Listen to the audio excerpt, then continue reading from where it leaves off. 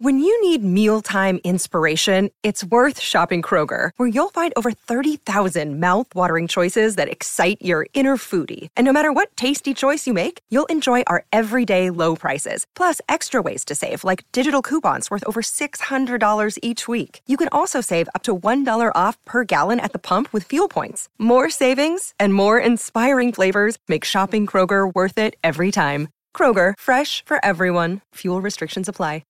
G'day, Mike Hussey here, but you can call me Mr. Supercoach. KFC Supercoach BBL is back and there's 25 grand up for grabs. So what are you waiting for? Play today at supercoach.com.au. T's and C's apply. New South Wales authorisation number TP/01005.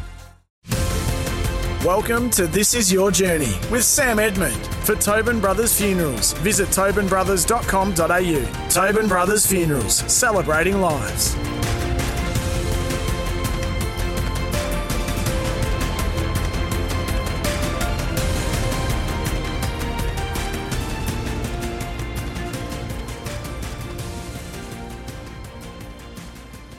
Hello everybody and welcome to the show. It's made possible by our friends at Tobin Brothers Funerals, celebrating lives. Today we're joined by a man who rode to 1992 Melbourne Cup glory aboard Sub-Zero. Former jockey Greg Hall also saluted in a Cox Plate, 2 golden slippers, a pair of Victoria Derbies while riding for the likes of Lloyd Williams, Sheikh Mohammed and Kerry Packer. And the man known as G is racing royalty. More than 800 wins, 42 Group 1s. But then he lost it all. Rock bottom was being estranged from his family, alcoholism, gambling addiction, rehab clinics, and attempted suicide. Greg's is a raw story, but one that's thankfully taken a turn for the better. Greg Hall, welcome, and thanks a lot for your time. Thank you, Sam. I appreciate it, and it's great to be on board, mate. Just to get a few facts right, that I rode 49 Group 1 winners and 207 group races, and 2,500 winners, mate. So Wikipedia is not that right. You know what? Wikipedia has been reproduced multiple times, though, because I went far and wide and I saw 49, I saw 42, I saw 2,000 winners, I saw 849 winners. Safe to say it was a lot. It was, mate, but it didn't come without a price. Now, yes, I did win 2 VRC derbies and 2 AJC derbies, and I'm not one to talk about myself, Sam, but this is a serious segment that you have today, and I also won 2 slippers and 3 blue diamonds, and the list goes on and on. And I won every cup in Australia, and someone said to me one day, Greg, you won the Sydney, Adelaide, Brisbane, Perth Cup, the only jockey ever to do it. He said, you never won a Caulfield Cup. I said, I was never interested in suburbs. You only won the cups named after the cities, it's fair to say, not the burbs. So, yeah, well, I forgot to tell him I won 5 Moonee Valley Cups, though. But anyway, that's another story.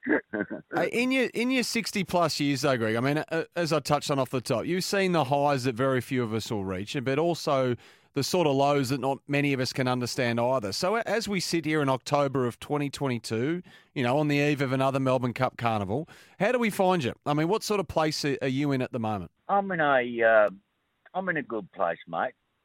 Oh, sorry, Sam, I shouldn't say mate, but that's Australian way. I'm in a good place because I'm still here. And if I'm ever in doubt, you say, I heard you mention in the intro that about rock bottom. Well, I can assure to all your listeners that rock bottom's only the start of dark time, because rock bottom has a basement, and it has a basement after that and another one after that. And do I have my days? Of course I do. Do I struggle? Of course I do. I'm very open and honest, and a lot of people say to me that, Greg, probably sometimes you speak the truth too much. But I'm in a good place, mate. I've got a nice steady job at Lindsay Park, and do I struggle? Yeah, I do. It's a battle. You know, mental health issues with men is a very, very dangerous disease, and I've learned a lot about it, and I've worked hard on it, and, as you know. But I'm in a good place, mate. I'm very happy with the carnival coming up, and I've got lots going on with Super's 30th, Subby's 30th, and I've got Derby Day and Cup Day and Oaks Day and people like you ringing, and it's going to be a great year because he was a great horse to me, you know, and what he done after racing was far and beyond any other horse could do. So, Greg, I think maybe the best thing to do is to go back to go forward as part of you telling your story, if you don't mind. So let's go back a ways. Let's go all the way back. Where did life start for you? Well, I was born in Adelaide, and I was one of three, and I was the youngest of three. I had a brother, Ronald, and a sister, Lorraine, and I was the youngest of three at 2 years of age, and obviously I can't remember any of them, but my father, this is the way I've been told, but he's passed away now, Dad, but he was a great jockey himself, but he picked my brother and sister up from Adelaide and drove them back to Melbourne, and my mother had, I don't know the real story, mate, because I can't, my mother's still alive, but I end up on a plane and at 2 years of age, and someone in those days, before your time, Sam, there was only one airport here called Essendon, and one of Dad's mates picked me up, and thank God he did. It would have been pretty hard getting a taxi at 2 years of age, but that was a joke, Sam. And my I don't like to say this a bit. I don't know what happened, because Mum doesn't really tell me the truth or whatever, but and I ended up back in Melbourne, and my father, and how I became a jockey was, my father was a jockey, and he had 4 brothers that were jockeys and 5 sisters that married jockeys, and my brother was a jockey, and his son was a jockey, and I was a jockey, and my son was a jockey, so albeit I wanted to be a superstar media like you, and that's a joke. Media magnet like you are, Sam. But yes, but I don't know. I always wanted to be a jockey, mate. But so it was very genetical, you know. And not one year went by for 100 years where all didn't ride. So I think that's pretty cool, you know. Was it a natural talent that you possessed, franked by hard work, or did you have to at that age, you know, work for every scrap of it and every ounce of talent that you had? I mean, take us into your insights as to where you thought you sat as a young jockey. I ended up with several different trainers, and for the last 18 months, I done with my father up at Queensland, and was I a good jockey? No. Did I win a premiership? No. In those days, you had to ride 60 winners, and I'd done a 7-year apprenticeship, and I got $5 a week for 7 years, and every second Sunday afternoon off, and still up at 3 o'clock every morning.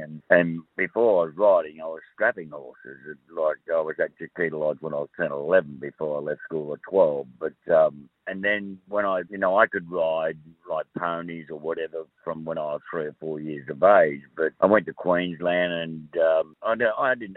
Yes, I outrode McLean, but it took me 7 years, and I rode 60 winners, and which is no big deal in those days. You know, if you have a motor like Darren Gouchie and those blokes and the Whiz Kids and Wayne Harris and all that, well, you're going to struggle. And I actually rode my first Group 1 winner for my dad when I was 21. I'd just come out of my time. I went on Innisfree and the Stradbroke, and well, I'm not sure if I won. I think the horse did. And I was very light, and I come back to Melbourne, and I'm not good at telling the long story short, but and I didn't do well, so I'll shorten it up for you, right? And fast forward, I went back to Queensland, tail between my legs, and then I come back again to Melbourne, and I was riding work for Angus Armanasco, and I was a nobody. Like I wasn't a Darren Beadman or Wayne Harris or Darren Gout, and you leading apprentice Damien Oliver or anything like that as a kid. But and then life becomes difficult, because in those days, if you hadn't made it by then, you're pretty much out of the game. And I had the luxury of going and seeing Roy Higgins. He'd known me since I was a kid, since I was 8, and Harry White. May he rest in peace. He just passed away. But I come back to Caulfield, and I started riding work for Angus. I was riding for anybody just to get a ride, and Angus had Harry and Roy riding for him, and Angus was, you know, he won 7 premierships. He was an outstanding trainer, and he was like a second father to me. And I got on a horse called Isabel, and it won the 1,000 guineas. And then I've got another horse called Trev Ruler, who was really, really, he was renowned as a good horse, a very good horse, but he's a rogue. And I had 13 rides on him and never missed a place on him. And I won the Oakley Plate on him, but that's the only race I won on him. But and then that sort of got me going a bit. And then I went and seen Roy Higgins, and I said, "Oh, Mr. Higgins," I said, he rode with my father and all that, and looked at some videos when they first come out, and Harry White changed my hands. Then Roy said, "Ride a bit shorter," and this, that, and the other. Now I was a very, very late maturer, and I didn't really come good until I was, late 20s, early. Like close to 30, which is very, very rare for a bloke to be able to. Yeah, I was going okay, but was I right up there?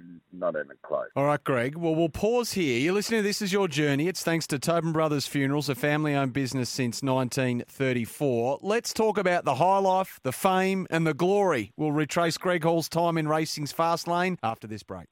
You're listening to This Is Your Journey with Sam Edmund. For Tobin Brothers Funerals, visit tobinbrothers.com.au. Tobin Brothers Funerals, celebrating lives. You're listening to This Is Your Journey with Sam Edmund. For Tobin Brothers Funerals, visit tobinbrothers.com.au. Tobin Brothers Funerals, celebrating lives. Hello, it's great to have your company on This Is Your Journey. It's made possible by Tobin Brothers Funerals, celebrating lives. Today, we're chatting to legendary former jockey Greg Hall. So, Greg, that powerful run on the Big Grey Sub-Zero in 92, the famous Cox Plate on Superimpose the same year, the multiple slippers. Is there an enduring memory of life at the top, or is it more of a collective time in your life? How do you reflect on it all? Well, I look back because this is only my point of view, Sam, right? As an elite sportsman, right, and I mean, I dreamt of doing all this, but, I've dreamt about waking up with Ellie McPherson, but in the morning she's not there, but as most of us do, but dreams don't come true. But all kids are winning the Melbourne Cup on that, and it doesn't come without a price. It's hard work, it's 3 o'clock in the morning and mucking out 10 boxes and riding 15, 20 work and all that, this is before you make it, right? And I, with Subby, being the 30th anniversary of him, there's a bit of a story behind him. I'll make it as short as I can. I didn't do much riding for Lee Fred, and at this stage I was sort of halfway up Mount Everest, if you want to say, right? So things were ticking along all right, and freelance, and then I was riding for Mark Reed. But anyway, the Sub-Zero story is I was in Adelaide for the carnival, and I was one of the pioneers of, I'd only ride here for 7 months of the year, then I'd follow the carnival, but I wouldn't fly in and out, I'd stay there, and I was in Adelaide for the carnival, and Lee Friedman rang me up and he said, "Have you got a ride in the AJC Derby?" And I said no, which I hadn't done a lot of riding. And he said, "Can you carry the whip in the left hand?" I said, "Yeah." I said, "I'm a champion at it." He said, "Oh, you can ride this horse called Sub-Zero." I said, "No worries." And that particular time, they were winning down the middle of the track. And I watched his race in the St. Leger, which was no fault of Damien, who was a lot younger than me at the time, and he probably should have won the St. Leger. He ducked him badly, right? That's why he asked me, could I carry the whip in the left hand? And those days, not many jockeys could. I thought, I'm in trouble there because you've got to be 10 off the fence to win the race, right? I didn't know how good he was or anything like that. I was over there riding through the carnival of the Goodwood and all that stuff anyway. But anyway, I go out in the mountain yard in the left hand. I carry the whip in the left hand and I get in the barriers and I put in the right hand. Because the reality is, I can't even carry a bag in my left hand, let alone racing with. Lee Friedman said to me down the track a year or two later, he said, "You know what, Greg?" He said, "I watched all the replays of the races you won, the AJC Derby, the Adelaide Derby, the Melbourne Cup, and this, that, and the other." And he said, "You told me you could use the whip in the left hand." He said, "You never used it once in the left hand." I said, "Lee, no, I didn't tell you that." He said, "You asked me, could I carry it in the left hand?" I said, "Yes, I could." I said, "But you didn't ask me, could I use it in the left hand?" Right. Yeah. Right. Lo and behold, comes down the middle of the track, wins the AJC Derby by a minute. 10 days later, I used to party pretty hard. He had 51 kilos, same deal. I think I knocked off about 7 or 8 kilos to get down to 51. And then same deal, walk out, left hand, barriers, put him the right hand, fence was off, bang, wins the Adelaide Cup. Goes out for a spell, 8 months of work, 3 o'clock in the morning, get on his back at 4 o'clock. We spent together, which is unusual, every morning. And that's how I got on him. And the only time I carried the whip in the left hand on him was in the Caulfield Cup. Not that he would have won, but knowing that I couldn't use it in the left hand is, he ran a great race, couldn't have won, but if I didn't want to hurt him, or he had a won, he would have got penalised and all that. Cup day was a pretty big one in your career, Yeah, Greg, yeah, 92. Yeah. His lead-up was like he was trained to perfection, and we had a good rapport, him and I, which is very unusual. You know, it's a different story with Superimposed 10 days before. I never touched him or patted him, and still won a Cox Plate on him. But 10 days later, I had a good rapport with this horse, and we were good mates. And anyway, it's the only race in the world that I know, which I've had the luxury of riding most places in the world. And Lee comes into the room. He said, "What's wrong with you?" Because I'm normally the life of the party and all that night. There's an hour break, which is normally only 35 minutes. When you've been in a routine of that for 30 odd years, that extra 25 minutes can be very annoying, or it can be frustrating, or you've got too much time to think. And he said, "What's wrong with you?" And I said, "I just want to get out there, you know." He said, "Listen, just relax." He said, "You know what you're doing." He said, "Enjoy the ride." He didn't give me any instructions. He said, "You know what you're doing." He said, "Relax." So I did, and once I got on the track, the main thing is the Melbourne Cup. Now, you're talking about horses that are used to probably, even the Adelaide Cup, there might have been 10,000 people there, but not 110,000. So the main thing is, and being brought up at Flemington all my life, I know every blade of grass. But this particular time, albeit I didn't have many rides in the Melbourne Cup, but I knew I had a live chance. But if you go into a Melbourne, regardless of who you are, whether you've got the brand of the greatest jockey in the world, if you go into a Melbourne Cup thinking, well, I'm the best jockey and I'm on the best horse, this will win by a minute, well, you need help, because that's not reality. It's the only race in the world that you want to be scared of and worried about, because there's too many variables. But I knew he had a chance without getting my head too high. I patted him and spoke to him around the mountain. You've got 110,000 people there at race 8, and there's plenty of bubblies going on, so there's plenty of noise, and once I got out on the track, then I'm on my own, so I was more comfortable then, and I got down there, and the short story is we drew 15, and by coincidence, the Andacross was back inside me, and I'm sure you've seen the replay many times, Sam, and had him in a good spot, and I was singing My Way to him on the way round. And when you get to the 1200, all hell breaks loose. There can be international jockeys, or there can be New Zealand jockeys, or interstate jockeys, and things will start panic, and pressure starts coming on, which is a long way from home. I started to peel off at the 800-metre mark. I was 3 deep with cover, 4 deep, 5 deep, and these days, being that wide was a real no-no. But I come into the turn, I was about 6 or 7 deep, but I had a wall of horses in front of me. Now, I was a jockey that liked to, I was pretty strong with the whip and all that, and not that I'm cruel, but, and I was a jockey that liked to get up at the last second, and time I straightened up, he wasn't a puller or anything like that. Even you could ride him, Sam. He was that quiet, right? But he took me into the race. We were in front of these wall of horses, Castletown and the Andacross, but I ended up in front 300 metres. Now, that's too far for me. I'd rather get up the last 10 minutes and win by a short half head. I said to him, "Mate," I said, "we're going too early."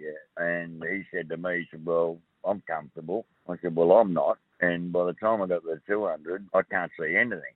But I can tell you what I can. I can see a winning post a long way away, 200 metres out, 100 metres out. I was never happy. and people ask me, "Oh, you must have known you were home. You won by 2 lengths." I said, "I'll tell you what, mate. I said, if you think you're home, I don't care how far you're home from the Melbourne Cup. Anything can come out of the pack. Anything can happen." And it wouldn't have been to the last 20, 30 metres. I said to him, "Oh, mate, you're going to get a big bunch of carrots tonight." I remember as a kid, I said to Roy Higgins, I said, "Oh, Mr. Higgins," I said, "what's it like to win the Melbourne Cup?" And he said, "I can't explain it, Greg." And he's quite right. Well, the feeling's fantastic, but you just can't explain that. I don't know. It's unexplainable coming back and the crowd, and it's just, you can't explain it, you know. And yeah, your dream come true, and there's 144 of you done it. Well, the proudest day of my moment of my life, and was he the best horse I rode? No. Is he my favourite horse? Of course. But what he done after racing was far more important than what he done in racing. But for me, in saying that, you know, I never pat myself on the back, but I, like I said, I do 15. I gave him a beautiful ride, and probably without that, he probably wouldn't have won, you know. Yeah. Oh, but it's great, Greg, that it comes to you so vividly. You know, 3 decades on, it's a great memory to hang on to, and you tell it in such magnificent detail. You mentioned Kerry Packer. I'm keen to know, you know, names like Packer, Bart Cummings, so you badgered basically for Let's Elope before you got superimposed, which was a stroke of fortune. You know, Sheikh Mohammed, the Godolphin stable, you certainly rubbed some shoulders. I'm keen to know your best Kerry Packer yarn. I'm not sure if it relates to Mahogany in the Derby when you're about to ride out and you asked him if he'd had a bet. But what's your best appropriate Packer yarn? I actually met Kerry through Lloyd, and because I was riding for Lloyd, but we haven't got enough time for all the yarns. But when I first met him, I rode a horse called Major Drive in the Chairman's Handicap, a lead up to the Sydney Cup. Anyway, the short story is he won, and I got very well looked after. What do you mean by very well looked after? Because the money was insane. I mean, the money. Well, he gave me a big bag of lollies, mate. Put it that way. Yeah. I'm not used to limousines or blokes that have worked billions and all that stuff, and all this is new to me. And albeit I'm going well, and I'm riding for Lloyd Williams, and once again I stay up there for the whole carnival. But any good horse Lloyd had, he'd put Kerry's name in it, and I have never met the bloke. And he said to me on Friday, he said, because I normally play golf, I've got a routine, then sauna the next morning, but he said, you better go to the PBL build. He said he might have a nice bag of lollies for you. Well, you can use your own imagination what that means, because jockeys don't eat sweets. Get to the 87th floor or whatever it is, and there's a limo waiting for me outside the Siebel Townhouse. Lloyd used to put me up, and get up there, and I hear this bloke yelling and screaming about chairs, and I said, that can't be him. You know, I'm sitting in the lobby, and he turns his head round the corner. He said, hey, boy, he said, I want to see you, son. And he said, come in here, son. He said, I want to see you, boy. He said, sit down, son. And he handed me over an handset carry bag. He said, well done, yes, well done on Saturday, you know, the Chairman's Handicap. He said, here's a bag of lollies for you, son. Greg, I'm just interested to know, I hope enough time, this is a nosy question, but I hope enough time and enough water's gone under the bridge now. I'm just keen to know, if you can state, what did the biggest lolly bag you got look like? Was it after the win on Merlin in the Golden Slipper? Yes. And can you put it into ballpark figures for us, perhaps? Well, how can I put it in a sportsman's way? Did Donald Bradman ever hit 300 run? He did, and got 1,000 per run. Yes. Okay, I'm with you. That's a pretty sizable lolly bag.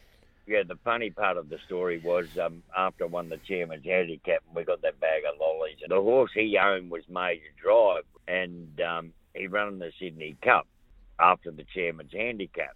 I get up and win on Major Drive and beat my card, right? He was the one that said to me, but what are you talking about, boy? How can it beat my card? And I was trying to do the right thing. Anyway, I got up and won, right? The next minute, Lloyd said, oh, we have to go to Mr. Packer's place tonight. I said, hang on to the cup. And I'm thinking ka-chink, because of what I got out of the Chairman's Handicap, right? Fantastic ride. My late father, be so proud of you, and they never wrap you, these blokes. And I'm going, oh, how good's this going to be? Forget about the other bags of lollies I got. He put the cup on the mantelpiece. He said, even though I had 7 million on the second horse. So he had 7 million on my card and I won on his horse. You're listening to This Is Your Journey. It's brought to you by Tobin Brothers Funerals Celebrating Lives. You can find them online at tobinbrothers.com.au. So Greg Hall, he had it all, but his life was about to unravel. We'll be back with Greg and the message he hopes can help others right after this. You're listening to This Is Your Journey with Sam Edmund. For Tobin Brothers Funerals, visit tobinbrothers.com.au. Tobin Brothers Funerals, celebrating lives. You're listening to This Is Your Journey with Sam Edmund. For Tobin Brothers Funerals, visit tobinbrothers.com.au. Tobin Brothers Funerals, celebrating lives. Hello, we hope you're enjoying this week's edition of This Is Your Journey, and today's guest is racing icon Greg Hall. So, Greg, you've said before that in the past that it's a miracle you're alive, which is obviously a huge statement. I mean, you had the world at your feet. I'm keen to ask you, when did you first start to lose your balance? I mean, was there a trigger point now, looking back to when you thought it might have started to unravel for you? Sure.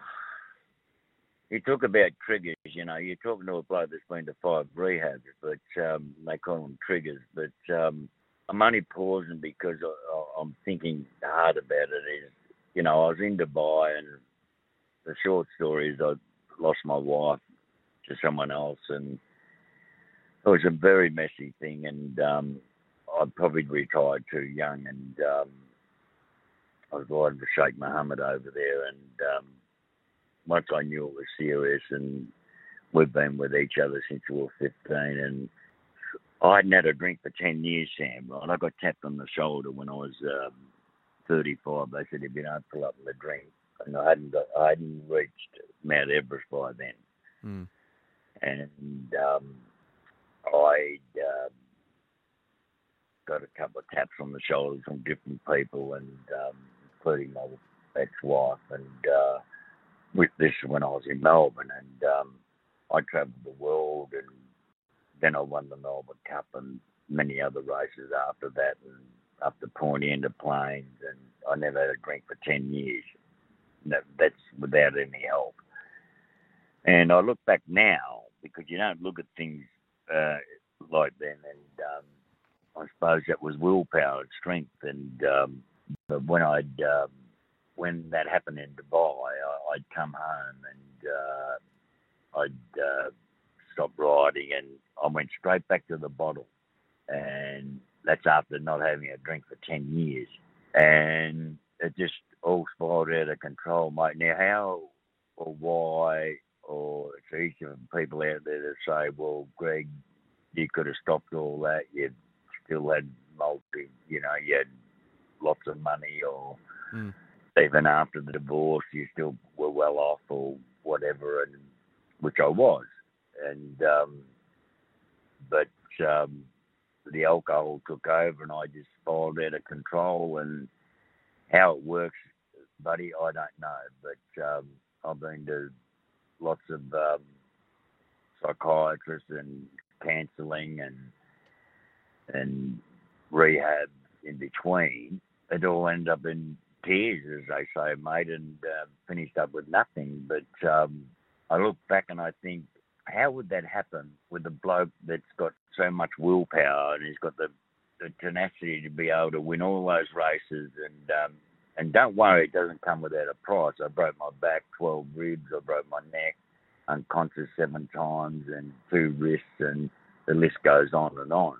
So it's not a matter of waking up in the morning and just winning all those races. But I look back now and I go, how would that happen? Well, yes, people can say, well, you've only got yourself to blame, Greg. But in reality, it doesn't work like that. Otherwise, Elvis Presley would still be here. Michael Jackson would still be here. Robin Williams would still be here. Neil Williams, the jockey from Queensland. Our old mate Spud, and on the outside looks good, but what's going on inside is completely different. And I've been very fortunate that I've had a great bloke called Graham Orford, who wrote a book, Never Give Up. And he was an ex-alcoholic himself / lawyer turned bank robber, right? And he's been my mentor for 20 plus years. And he's pushed, and I'm also an ambassador for the GBS, the Good Blood Society, who have been a great help for welfare, and myself and Duck and Dipper and Jimmy were ambassadors for this club called GBS. But I look back at it and I go, well, I was never educated as a kid that, how can I say it, Sam? Because I get a bit emotional about it, buddy, is yes, it's disappointing, right? And but the reality is it happened. Yeah. And I'm not the only bloke on the planet, mate. Don't worry about that. You know, there's the statistics are here in Australia alone there's 9 blokes a day kill themselves, right? And so I try not to let it get to me that where it gets to that stage, because I look back and I go, well, I can't swear, but I'd like to. But I look back at it and I go, well, what was that ride all about? Did this kid really want to do this? Did he want to, win the Melbourne Cup? Did he want to win derbies? Did he want to win Blue Diamonds and Golden Slippers and plus, and travel around the world and pointy in the planes and Lear jets and yachts and all this money thrown at him and meeting prime ministers and meeting the Queen and riding with Sheikh Mohammed, or all this sort of stuff, right? But when you're a kid and you left school at 12, I look back now and I go, well, what was that all about? Did I want to achieve? Did I want to win a Melbourne Cup? Of course I did, but I didn't know it come with a price, and the price that it comes with is called fame. Now Graham's I haven't spoke about it to anyone like this, Sam, before, right? Because Graham said to me, Graham Orford, that is, with the book Never Give Up. He said, listen, he said, you don't like talking about yourself. He said, but I'm going to tell you something. He said, whether you like it or not, he said, it's in black and white, mate. He said, just read the black part, not the white part. He said, yes, you've won a Melbourne Cup, and there's 144 of you who's done it. And he said, whether you like it or not, he said, wherever you go, you're famous. Now, that comes with a dangerous price, which I didn't expect that as a kid. Is you sort of haven't, you really can't, I'm not good with big words, but you're pinpointed if you're seen somewhere. And I don't know whether that's fair or not, but it's reality. And I look back now and I go, well, what was that journey about? Really was I, yes, I mean, I'll let you be the answer here, Sam. Really, was I a good jockey, or was the people I was with who aren't with me now, only couldn't even count on my hand the people who are with me now, right? But the people I was with at the time, I look back now, well, what was I, a good jockey or a trophy? Yeah. Well, in reality, I was just a trophy. Yeah. Because I was taken to all these places, not. Yeah, I was actually going to ask you, Greg. I didn't spend time.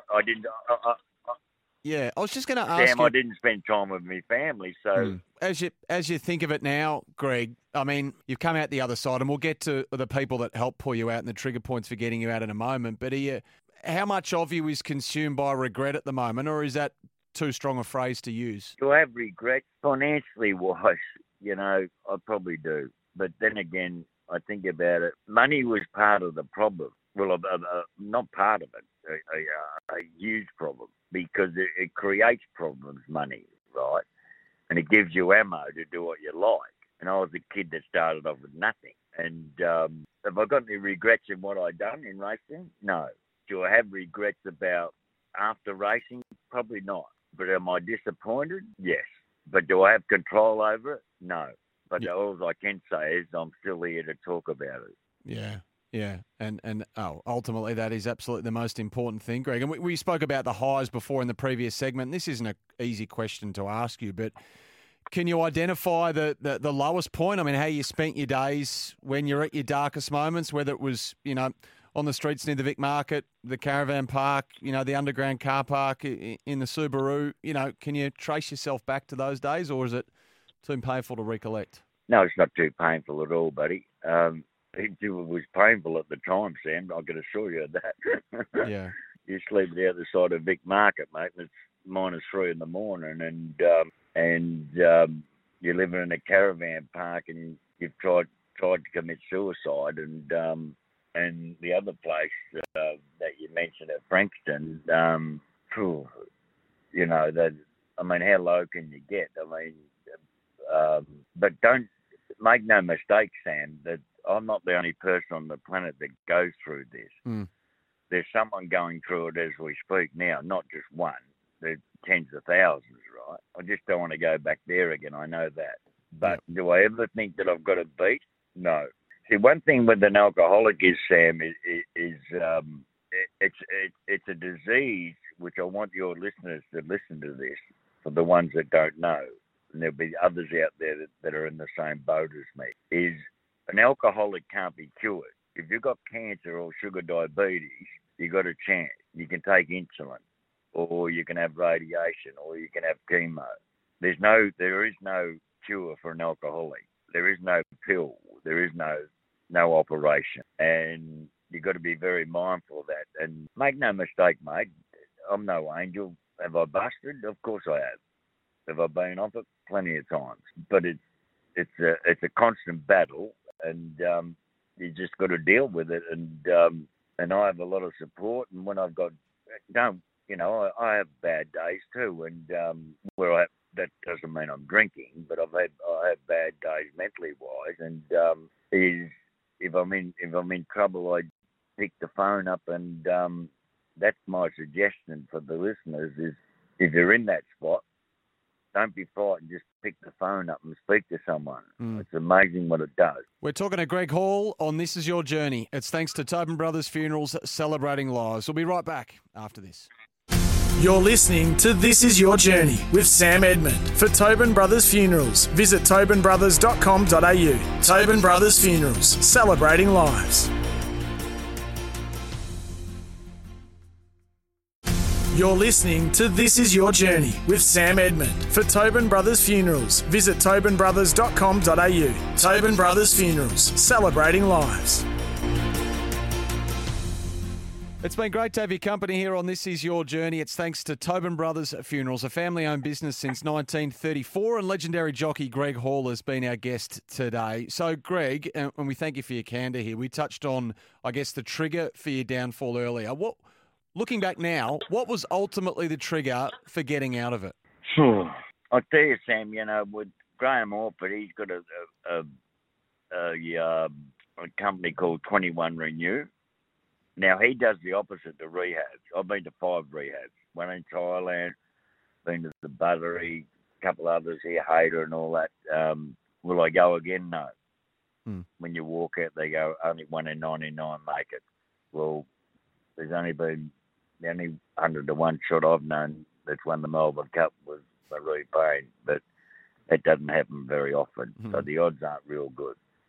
But he does the opposite. He gives you TLC, and it's only 21 days. And, these places, I've done 6.5 months, 8.5 months, and been to 120 meetings, 120 days, and 90 meetings in 90 days, and it's a nightmare.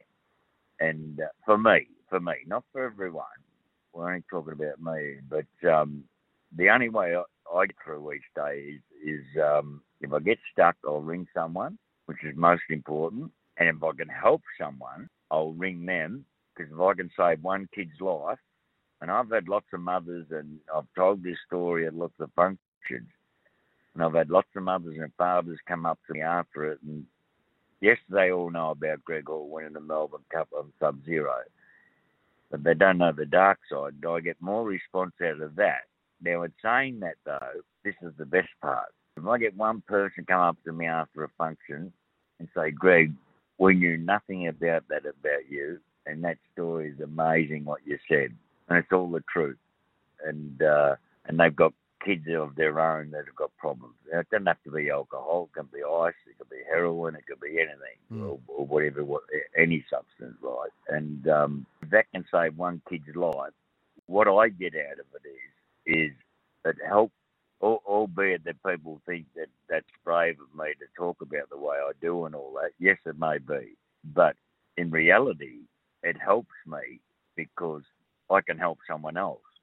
And if I can't control that. But I get more response out of this story than I do about winning the Melbourne Cup. And what I get out of it is it helps me to tell my story. You're helping me today, Sam, right, for telling this story. I'll get off this interview after this and I'll hold my head up high and I'll be so proud of myself that I've told my story to you. Mm. And if it gets through to someone out there, one of the listeners, by all means, that'll even make me even more happier. Yeah, because, you know, as much as you're of the understanding, and I'm assuming it helped you along the way, that, as you said earlier, it doesn't discriminate and you're far from the only one. The unique situation about you, though, is I suppose you've had everything and you've had nothing. So you'd have an unbelievably rounded perspective on life, I'd imagine. I do. I do, actually. I'd like to be a lot better off, but that doesn't, I mean, the people we've mentioned before, the list goes on, mate, and on and on and on. Like, money doesn't solve the problem. It's a disease that you have to work with it, you know. And like I said to you, yeah, I've had the highs, but mate, I started off at the lows, and I started off with the highs, and then I finished with the highs and the lows, and I suppose when I look back is, in a sense, well, it's not that bad a journey, actually, because I've got a story to tell. It's like Graham Orford said to me. He said, you're very unique, Greg. I said, why is that, Graham? He said, mate, everybody knows your highs and how hard you work to climb Mount Everest and win the Melbourne Cup. He said, everybody knows that, and you're known for Sheikh Mohammed and Kerry Packer and Lloyd Williams, and the list goes on and all that stuff. Well, in reality, that's all material stuff. But he said, what you have is, he said, you have a very unique story. He said, because you've hit the lowest of anyone, and now you can tell that story, which is far more important than what you'd achieved in life. Am I in a good place, mate? Am I in a good place? I'm in a better place than most people in the world. I've got a job. I've got people that love me, and I've got plenty of backup. I've got plenty of people that support me, family, racing industry, media, whatever. And the message is, if you ever got a problem, pick up the phone. Greg, I really need to say thanks so much for joining us today. I mean, it's special that it's 30 years on from Sub-Zero, of course, and you are an Australian sporting legend, and that will never change. And your resume, to state the obvious, sits among the very best in your field. The incredibly challenging times that came later, I reckon, mean that your legacy is now twofold. You're an inspiration on the turf, but now a valuable life lesson off it. So well done on everything you achieved, and thanks for sharing your challenges with such openness today. Really appreciate your time, and I can't thank you enough, Sam, because you've helped me, actually. It's been great to have you on, Greg. Really appreciate you joining us, mate. But as I said, being so open with your journey and your battles along the way, as well as I hope it was great for you to go down memory lane with Sub-Zero of 92, and I'm sure the listeners would have taken a lot out of it this morning. Thanks for joining us. You've been listening to This Is Your Journey. It's been for Tobin Brothers Funerals, Celebrating Lives. You can jump online to find them at tobinbrothers.com.au, and we'll catch you the next time we celebrate another great sporting journey. Sometimes needing new tyres can catch us by surprise. That's why Tyre Power gives you the power of Zip Pay and Zip Money. You can get what you need now, get back on the road safely and pay for it later. Terms and conditions apply. So visit tyrepower.com.au or call 13 21 91.